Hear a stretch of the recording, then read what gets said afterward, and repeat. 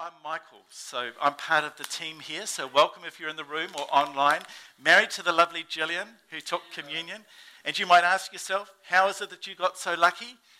Well, that's an interesting story, because if you know something of my story, I did everything that is humanly possible not to marry this woman. I'm the only person I know. When Gillian came into my life, you need to understand that woman caused too much pain, took too much time, and cost too much money, which is a good way of staying single, right, ladies, wouldn't you say? Pretty much a hopeless case. I'm the only person I know who went to Faith Bible College, married, and came out single. Engaged, yes. Better get that right, just while Gillian's here in the front row to correct my mistakes. And I still remember when Gillian came to we had a family orchard and we were showing her around, and my mum said, some of you would have heard this story, would you like Gillian to stay for dinner? I said, Mum, certainly not. We don't want this girl getting the wrong idea. And so she went home hungry. And you might say, how did I end up being married to her? And I think the only thing that, looking back, that I did right in all of that was I just continued to serve God. I made lots of other mistakes, as you can hear, but one of the things I did do was continue to serve God in the areas that he gave me to serve. And I just feel it's a prophetic word for someone online or in the room today, that if you're in that state where maybe you're looking for that perfect woman or perfect man, you probably never find them because no one's perfect, but you're looking for that special person in your life, or maybe you're looking for a circumstance to shift and it's a frustration. I think the word of encouragement to you this morning is just continue to serve with what God gives you to serve. And God works the rest out. Gillian prayed, and the rest is history. So we'll be talking about persevering prayer later on. So it does work. I'm testimony of that. Well, today is the second Sunday in Advent. Now, maybe Advent's not kind of a term that you're used to. I guess most of us are familiar with Advent calendars. I said in the 9 a.m. gathering that I don't think our kids have ever forgiven us that when we had Advent calendars, there were no chocolates inside. Can you believe that? What parents give our Advent calendars with no chocolates? It's unbelievable, isn't it, Luke? And so, there were just stars there to remind us that, the star led the wise men, which way to go to find the manger, but no chocolates. But I did have revelation this morning about an Advent calendar that Gillian could make up for me. And I thought each day there could be a different fishing lure that could stand for something. And I thought the first one could be a glow bug, reminding us of the star that was over Bethlehem. And I didn't get any further than that, but I'm sure that has potential. I'm sure I could work on that. That would work. There we go, you'd buy one. Well, we're marketing them already.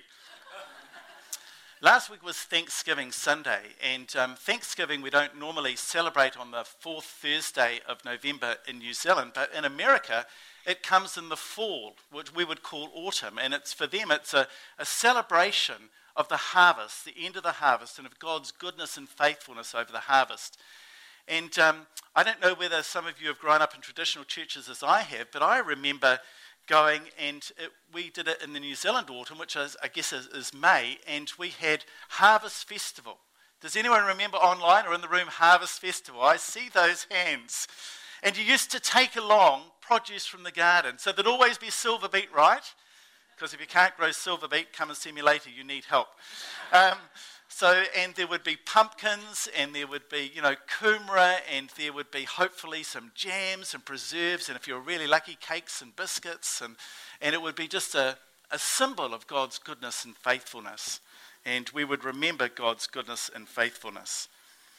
And goodness and faithfulness is really a theme that's been flowing through our gathering this morning. Tyra and I didn't, I've lost her, she's somewhere, she must have gone up to heaven. Where are you, Tyra? So, the attitude. Here she is. She's come back to earth again. Give her a welcome. Welcome, Tyra. Sorry for those online, you don't have any context, but she left the room and I was talking about her and now she's come back in again. Now she's embarrassed. So, where was I in all of that? Oh yes, Tyra and I hadn't talked together about today's gathering, but just the context of the songs that we've been singing is really talking about the gratitude and thanksgiving, and Jay really talked about that as well. And it's really important, gratitude and thanksgiving. And I was Googling about gratitude and thanksgiving, as you do, And I found this in a paper from Harvard Medical School. Well, actually, I didn't read the whole paper. I just found the quote, need to be honest. And it said this. Mia's going to put it up on the screen for us. It says, gratitude helps people feel more positive emotions, relish good experiences, improve their health, deal with adversity, and build strong relationships. Gratitude's really important. You know, some days I don't always feel particularly grateful or thankful. What I used to do in those occasions is I used to get off my bookshelf. You might think this is a bit strange, but you probably know I'm a bit strange by now anyway, right? Thank you for that positive reinforcement. I used to get down Fox's Book of Martyrs, and it's a story about people that were martyred for their faith, and I'd read about someone, you know, Cromwell or whatever, I think, who had his arm stuck in the flames. He was burnt at the stake and maintained his faith for Jesus, and then after they'd been through all of that, I think, I don't feel so bad now, you know, life here on earth isn't so bad. But gratitude and thanksgiving is so important to be part of our lives. And in this article, they talked about ways in which you can cultivate gratitude and thanksgiving. Speaking of which, I'll put my clock on now so that you won't be worried that I'll rabbit on for too long, and then you'll be grateful and thankful as well. So, and they came up with these points, which Mia's going to put up for us. You can write a thank you note to someone. You know, it's a great way just to express gratitude and thanksgiving. You could send an email. You could send a Christmas, you know, an e-Christmas card. In fact, they found in their research that the person doesn't even need to be there. You can thank someone mentally and will actually do you good. And I was talking at the 9 a.m. about, I remember my grandmother. My grandmother was a scary lady. Gertrude Harley Brown. That's a scary name for a start. Legend has it, I don't know whether this is true, but legend has it that she used to park outside, double park, outside Kirkcaldy and Staines in Wellington, which is like a fancy apartment store, and the police would not touch the car because you do not mess with Mrs. Harley Brown. I tell you, she was one scary lady. But I remember she would kneel beside my bed and she would teach me the Lord's Prayer. And I'm so grateful for that. And as I think about that, she's not around. I can't express that to her physically, but it does something for me. Maybe there are people in your life and you can just express. They may not be here physically, but you can express gratitude and thanksgiving. You could keep a gratitude journal, you know, where each day you try and write something that you're thankful for. And you can count your blessings. You can pray. And you can meditate. And I added these words. These weren't from the Harvard Medical School article, but you can meditate on the gift of love, joy, hope, and peace that Jesus brings at Christmas time. Right. And you know, our world so needs love and joy and hope and peace. I really believe between now and Christmas that we're all ministers, right? We're all on mission. And so we're to take that love and joy and hope and peace to people in our world. I was sharing at the 9 a.m. that Gillian and I were at Gillian's work do last night. And, you know, work do's as a spouse, they can be a bit awkward sometimes. Do you kind of find that? You know, you're sort of nice to be invited, but you kind of feel a little bit of an add-on. And we were 10-pin bowling, and so I thought, man, I'm going to just knock this out of the park. So I got the number 15 ball, and I swing it. Down the gutter it went one side.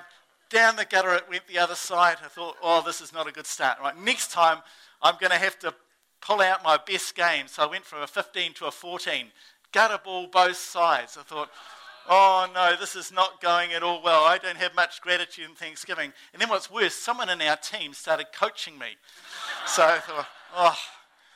But long story short, 3 strikes at the end and 1 for the team. So, and I was filled with gratitude and thanksgiving then. So that was good. But you know, in those situations, we had some fascinating conversations. And it's just an opportunity to bring something of the love and the joy and the peace and the presence of Jesus into those situations. I want to share a scripture this morning that I shared at the 6 p.m. last week, because I just want to take some time to unpack the context of the scripture. And it's from 1 Thessalonians chapter 5, verses 16 to 18. It says, always be joyful, never stop praying, be thankful in all circumstances, for this is God's will for you who belong to Christ Jesus. And there have been some circumstances in my life when I have not been grateful. I don't know about you. Is it just me? Are you still breathing out there? I think there have all been times in our lives. I remember one example, and we were going through our 3 difficult years. We've got Kath with us this morning, and Kath's a great friend. She was part of our church in Wellington, and we visited Kath in Cambodia, Phnom Penh, Phnom Penh, and we went to Kath took us to the Russian market. She was working over there with YWAM. She's come back to do some study, and I dared Kath in the Russian markets. They had all of these spiders there that you could eat, right? Cooked spiders. And I dared Kath. I said, Kath, I dare you. It cost me $1 American. $1 American, was it? Yeah, it was quite a big one. I said, Kath, I dare you to eat this spider. And she comes straight back and says, I'll eat it if you will. And so it was like, I don't know whether it was a tarantula, but it was quite big. It was a tarantula, wasn't it? Yeah, but not like a, I don't want to exaggerate. You don't do that in church, do you? It wasn't like a plate like this, but it was quite big, like about the size of a tennis ball body, maybe a golf ball. I forget. It's like trout, they get bigger with time. And so Kath chomped off a couple of legs, and I chomped off a couple of legs, and then fortunately we found a Cambodian local to finish off the rest for us. So there we go. That was great. I don't know why I told that story, but it was good. So when we're looking at a passage like this, just thinking about those times, situations when we find it difficult. I remember I'm up to now. Difficult to be thankful. Kath was with us some of those years when we had 3 years from hell with our daughter, and you were great, Kath, the way that you got alongside her, and we really appreciate that. I remember once there was a knock on the door, and it was a policeman there, and he was after our daughter because there'd been some misdemeanor that he wanted to have a word with her, or she wanted to have a word to her about it. And I remember saying, nice to see you, officer. Now, I've got my mother-in-law down this end of the house having panic attacks, and I've got my daughter down this end of the house trying to stop her climbing out windows. Do you think we could go down this end of the house? Because if you meet my mother-in-law right now, that's not going to help her panic attacks. It was like a bizarre time in our lives. I wasn't grateful for those times. But it's knowing that in the midst of those difficult circumstances, we don't have to be grateful for the circumstances. We're grateful that God is with us and we're with one another in the midst of the circumstances. And we're grateful for God bringing people like Kath, who could get alongside our daughter and just continue to speak words of life. Our daughter's 28 now, is that right? Yeah. She is. And she's in a much better place than when she was 12, 13 and 14. She's got engaged. She's got a great young man in her life. We've prayed so many men who aren't so great out of her life. It's really good to have a great young man in her life. And he even rings me up and says, I want to ask for permission to marry your daughter. How good is that? And then says, I want you to be there when I propose to her because I just want to sweep her off her feet and I want you guys to be part of it. So, a redemptive moment right there. So, we're not grateful for awful circumstances, but we're grateful that God is with us in the circumstances. 3 questions that we need to ask when we approach a passage of Scripture like this. The first is, who has written this passage of Scripture? And if you read through 1 Thessalonians, you'll see Paul wrote it. He wrote it to the church in Thessalonica, and he wrote it in AD 51, which is only 20-odd years after Jesus had died, been buried, and resurrected. And the church is in persecution. And so we need to know that because this is not a try-hard message, a try-harder message. And Paul's saying, be joyful, never stop praying, be thankful in all circumstances. It's not like Michael, look in the mirror and tell yourself to be joyful. He's a loving father to the church. He loves the church. They're in persecution. He's bringing a message of encouragement. That's really important for us to know. The second thing that's important to know is the context. And as we see the context in 1 Thessalonians 5, 12 to 22, we see that this is Paul's last words to the church. He may never get to write to them again. So he's wanting to set them up with words of encouragement that will help them to navigate the difficult seasons of life. And so Mia's put those up for us. 1 Thessalonians 5, 12 to 22. Dear brothers and sisters, honour those who are your leaders in the Lord's work. They work hard amongst you and give you spiritual guidance. Show them great respect and wholehearted love because of their work and live peacefully with each other. It's always good to talk to Pastor Sheridan and Pastor Jen when they aren't here. Except it's not so good because I'll probably watch this online later. But I think, it just reminded me when I read this is we need to honour our leaders. Those guys work tirelessly for us. And so why don't we in the next week or two just do something nice? It's quite disconcerting as a pastor when someone does something nice for you. It's kind of think, Oh, I wonder if there's any hidden angle to that. But let's just do something nice because we love them and appreciate them. That would be cool. Verse 14, brothers and sisters, we urge you to warn those who are lazy, encourage those who are timid, take tender care of those who are weak, be patient with everyone. See that no one pays back evil for evil, but always try to do good to each other and to all people. Some great advice there, isn't there, leading up to the Christmas season. And then Paul writes, always be joyful, never stop praying, be thankful in all circumstances, for this is God's will for you who belong to Christ Jesus. Don't stifle the Holy Spirit. Do not scoff at prophecies, but test everything that is said. Hold on to what is good.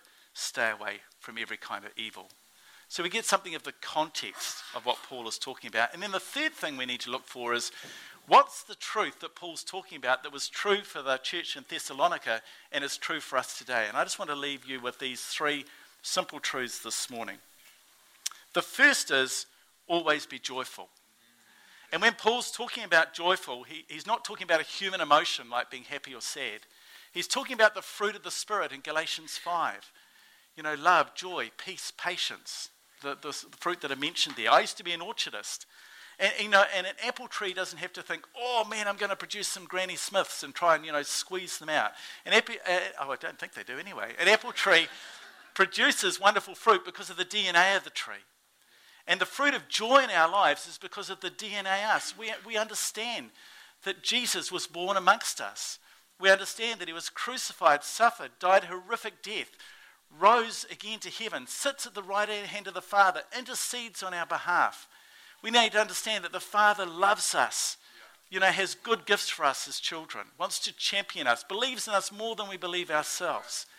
And as we allow that to percolate within us, then an overflow of that is joy.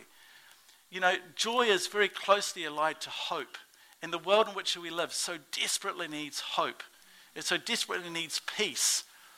And that flows from us when we understand something of who we are to God. I remember Pastor Nick Klinkenberg saying, God believes in us more than we believe in ourselves. I want you to take that on board this morning, whether you're online or whether you're here in the room. God loves you. God champions you. God has plans and purposes for your life.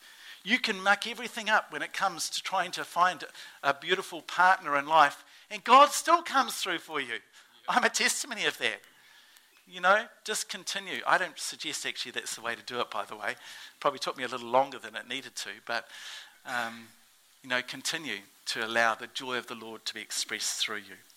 In Philippians 4, verses 4-7, Paul writes, rejoice in the Lord always, and again I say rejoice. Let your gentleness be evident to all. The Lord is near. Do not be anxious about anything, but in everything by prayer and petition with thanksgiving, present your requests to God. And the peace of God that passes all understanding, guard your hearts and minds. I think, if there's joy in our lives, then there will be gentleness. There's no room for joy and anxiety to partner together. There will be that sense of, if we have joy, then it will never just be focused on ourselves, but how can we reach out to others? How can we be part of God's answer for them? How can we be on the journey to encourage others? That peace of God that passes all understanding will be present with us. Even when we were going through those horrific times with our daughter, there was a sense, well, God, you got us into this, so you're with us in this situation. It was a paradox. How can we have the peace in the midst of the turmoil? That illustration of in the eye of a hurricane, there is peace. In the eye of your hurricane, when everything seems to be swirling around outside, at home, if you're in a hurricane, you can know God's peace in the midst of that. The second thing I want to talk about this morning, but before we do that, I just really felt today as I was praying for our gathering, is that part of the gift of today was just some time to actually think about what that means. And so I'm going to time us for 60 seconds, and we're going to have some music. Thank you. I'm going to watch the clock, so you don't need to. And 60 seconds will seem like an eternity. But trust me, I'm a reliable person, right? You don't have to answer that question. I'll keep an eye on the clock. And for 60 seconds, I want you to allow the Holy Spirit to drop into your mind. What is it for you to know joy in your situation? I had this picture of, peace being like a shield that guards the emotions and the will, that guards the heart and the mind. So how can you be that answer? How can you be joy to someone else? How can you experience joy for yourself? And just to allow that to come into your consciousness, whether it's anxiety, whether it's to be filled again with a sense of thanksgiving, whatever that might be. Lord, I pray for those watching this online, for those in the room. Lord, Holy Spirit, I pray, would you just bring an impartation of joy, a revelation of joy in my life and in our lives. In Jesus' name.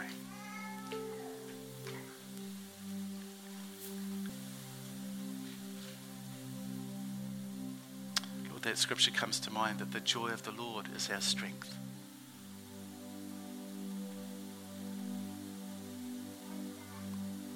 I believe for some of you, Holy Spirit is just reminding you of when you first became a Christian.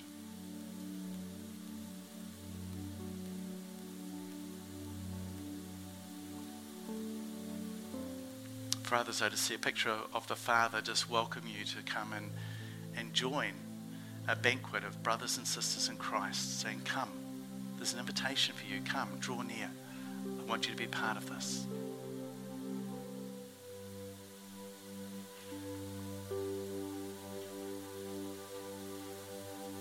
For those in turmoil, I pray for a gift of peace, that stillness in the middle of the hurricane.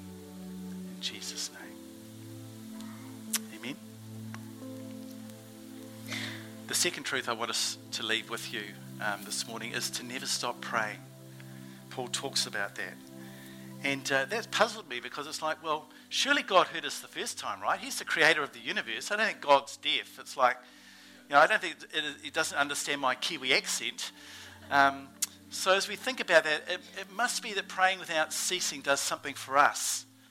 I don't think it does anything for God. God heard that, and I don't think God, I think as a loving Heavenly Father with good gifts for our children. So I don't think God is cruel and makes us wait longer than we need to. Sometimes I can feel like that. God, why are you making me wait?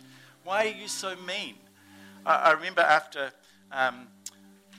my first fiance broke up with me, I thought I was going to die for about 6 months.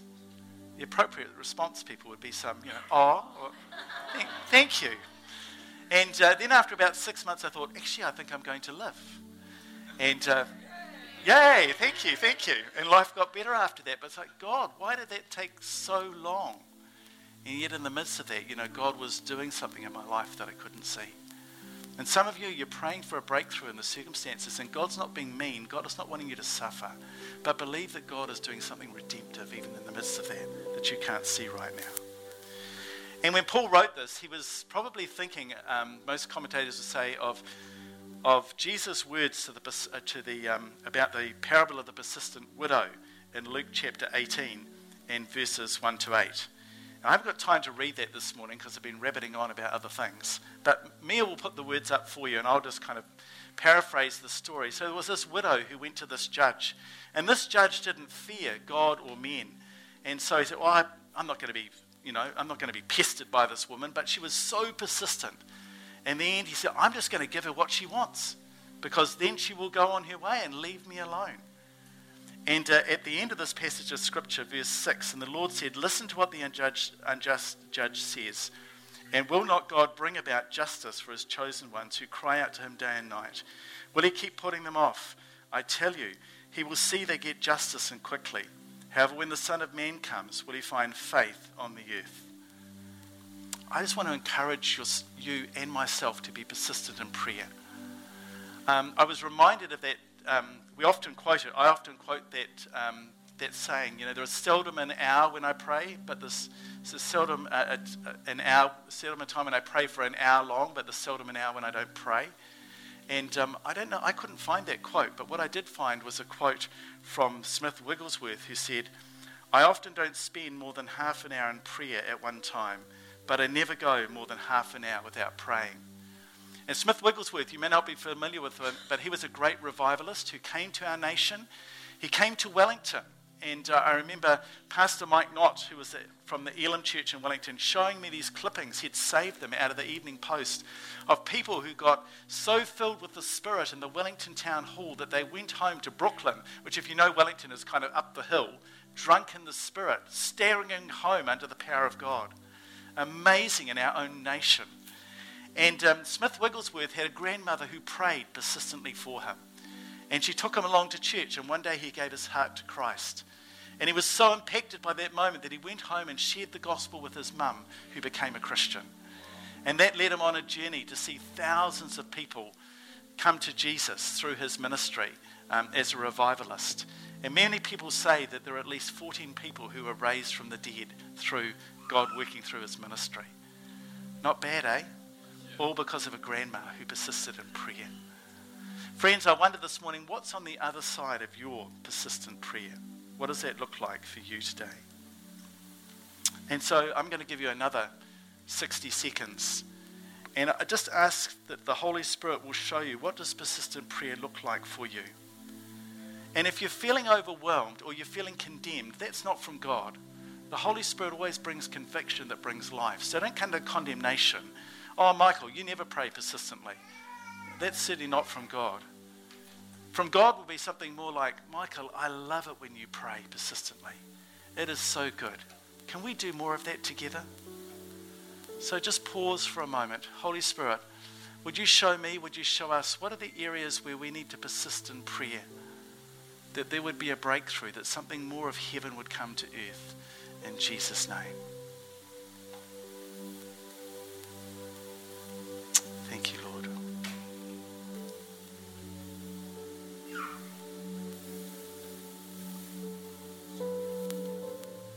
And lastly, the last truth I want to share with you is that wasn't 60 seconds, by the way. God's doing a quick work in these last days. That was probably more like 20 seconds. And I'm running out of time because I feel my watch vibrating. So be thankful in all circumstances. And the big difference there is be thankful that God is with you in the circumstances. You don't have to be thankful for awful circumstances. That would be cruel. You know, that time we went through it with our daughter, if I thought that God said, oh, you have to be thankful that the policeman's come to the door, you've got your mother-in-law with panic attacks at one end of the house and your daughter about to climb out a window at the other, those were not happy times for us. But so grateful that God was with us, that God's people were with us, that family and friends were with us. We had friends like Dougal and Rachel who would walk the streets in Wellington. We would look for our daughter every Friday night when she'd run away. We listed her as a missing person over 20 times. We pre-filled out the forms of a missing person, so we just had to put in the time and the date, because it's a long process on a Friday night to list a person as a missing person. And we had Dougal and Rachel and others who walked the streets of Wellington. It always rains in Wellington on a Friday night. Do you know that? I can testify to that. It's normally windy, but they walk the streets with us. That's what it is to actually be thankful that God has people walking with you in those circumstances. Ephesians 5:15-20 says, so be careful how you live. Don't live like fools, but like those who are wise. Make the most of every opportunity in these evil days. Don't act thoughtlessly, but understand what the Lord wants you to do. Don't get drunk on wine, because that will ruin your life. Instead, be filled with the Holy Spirit, singing psalms and hymns and spiritual songs amongst yourself and making music to the Lord in your hearts. And give thanks for everything to the God and Father of our Lord Jesus Christ. Give thanks for everything, because God is with you in the midst of that. God has placed people to walk with you in the midst of that. God has placed family and friends alongside you in the midst of that.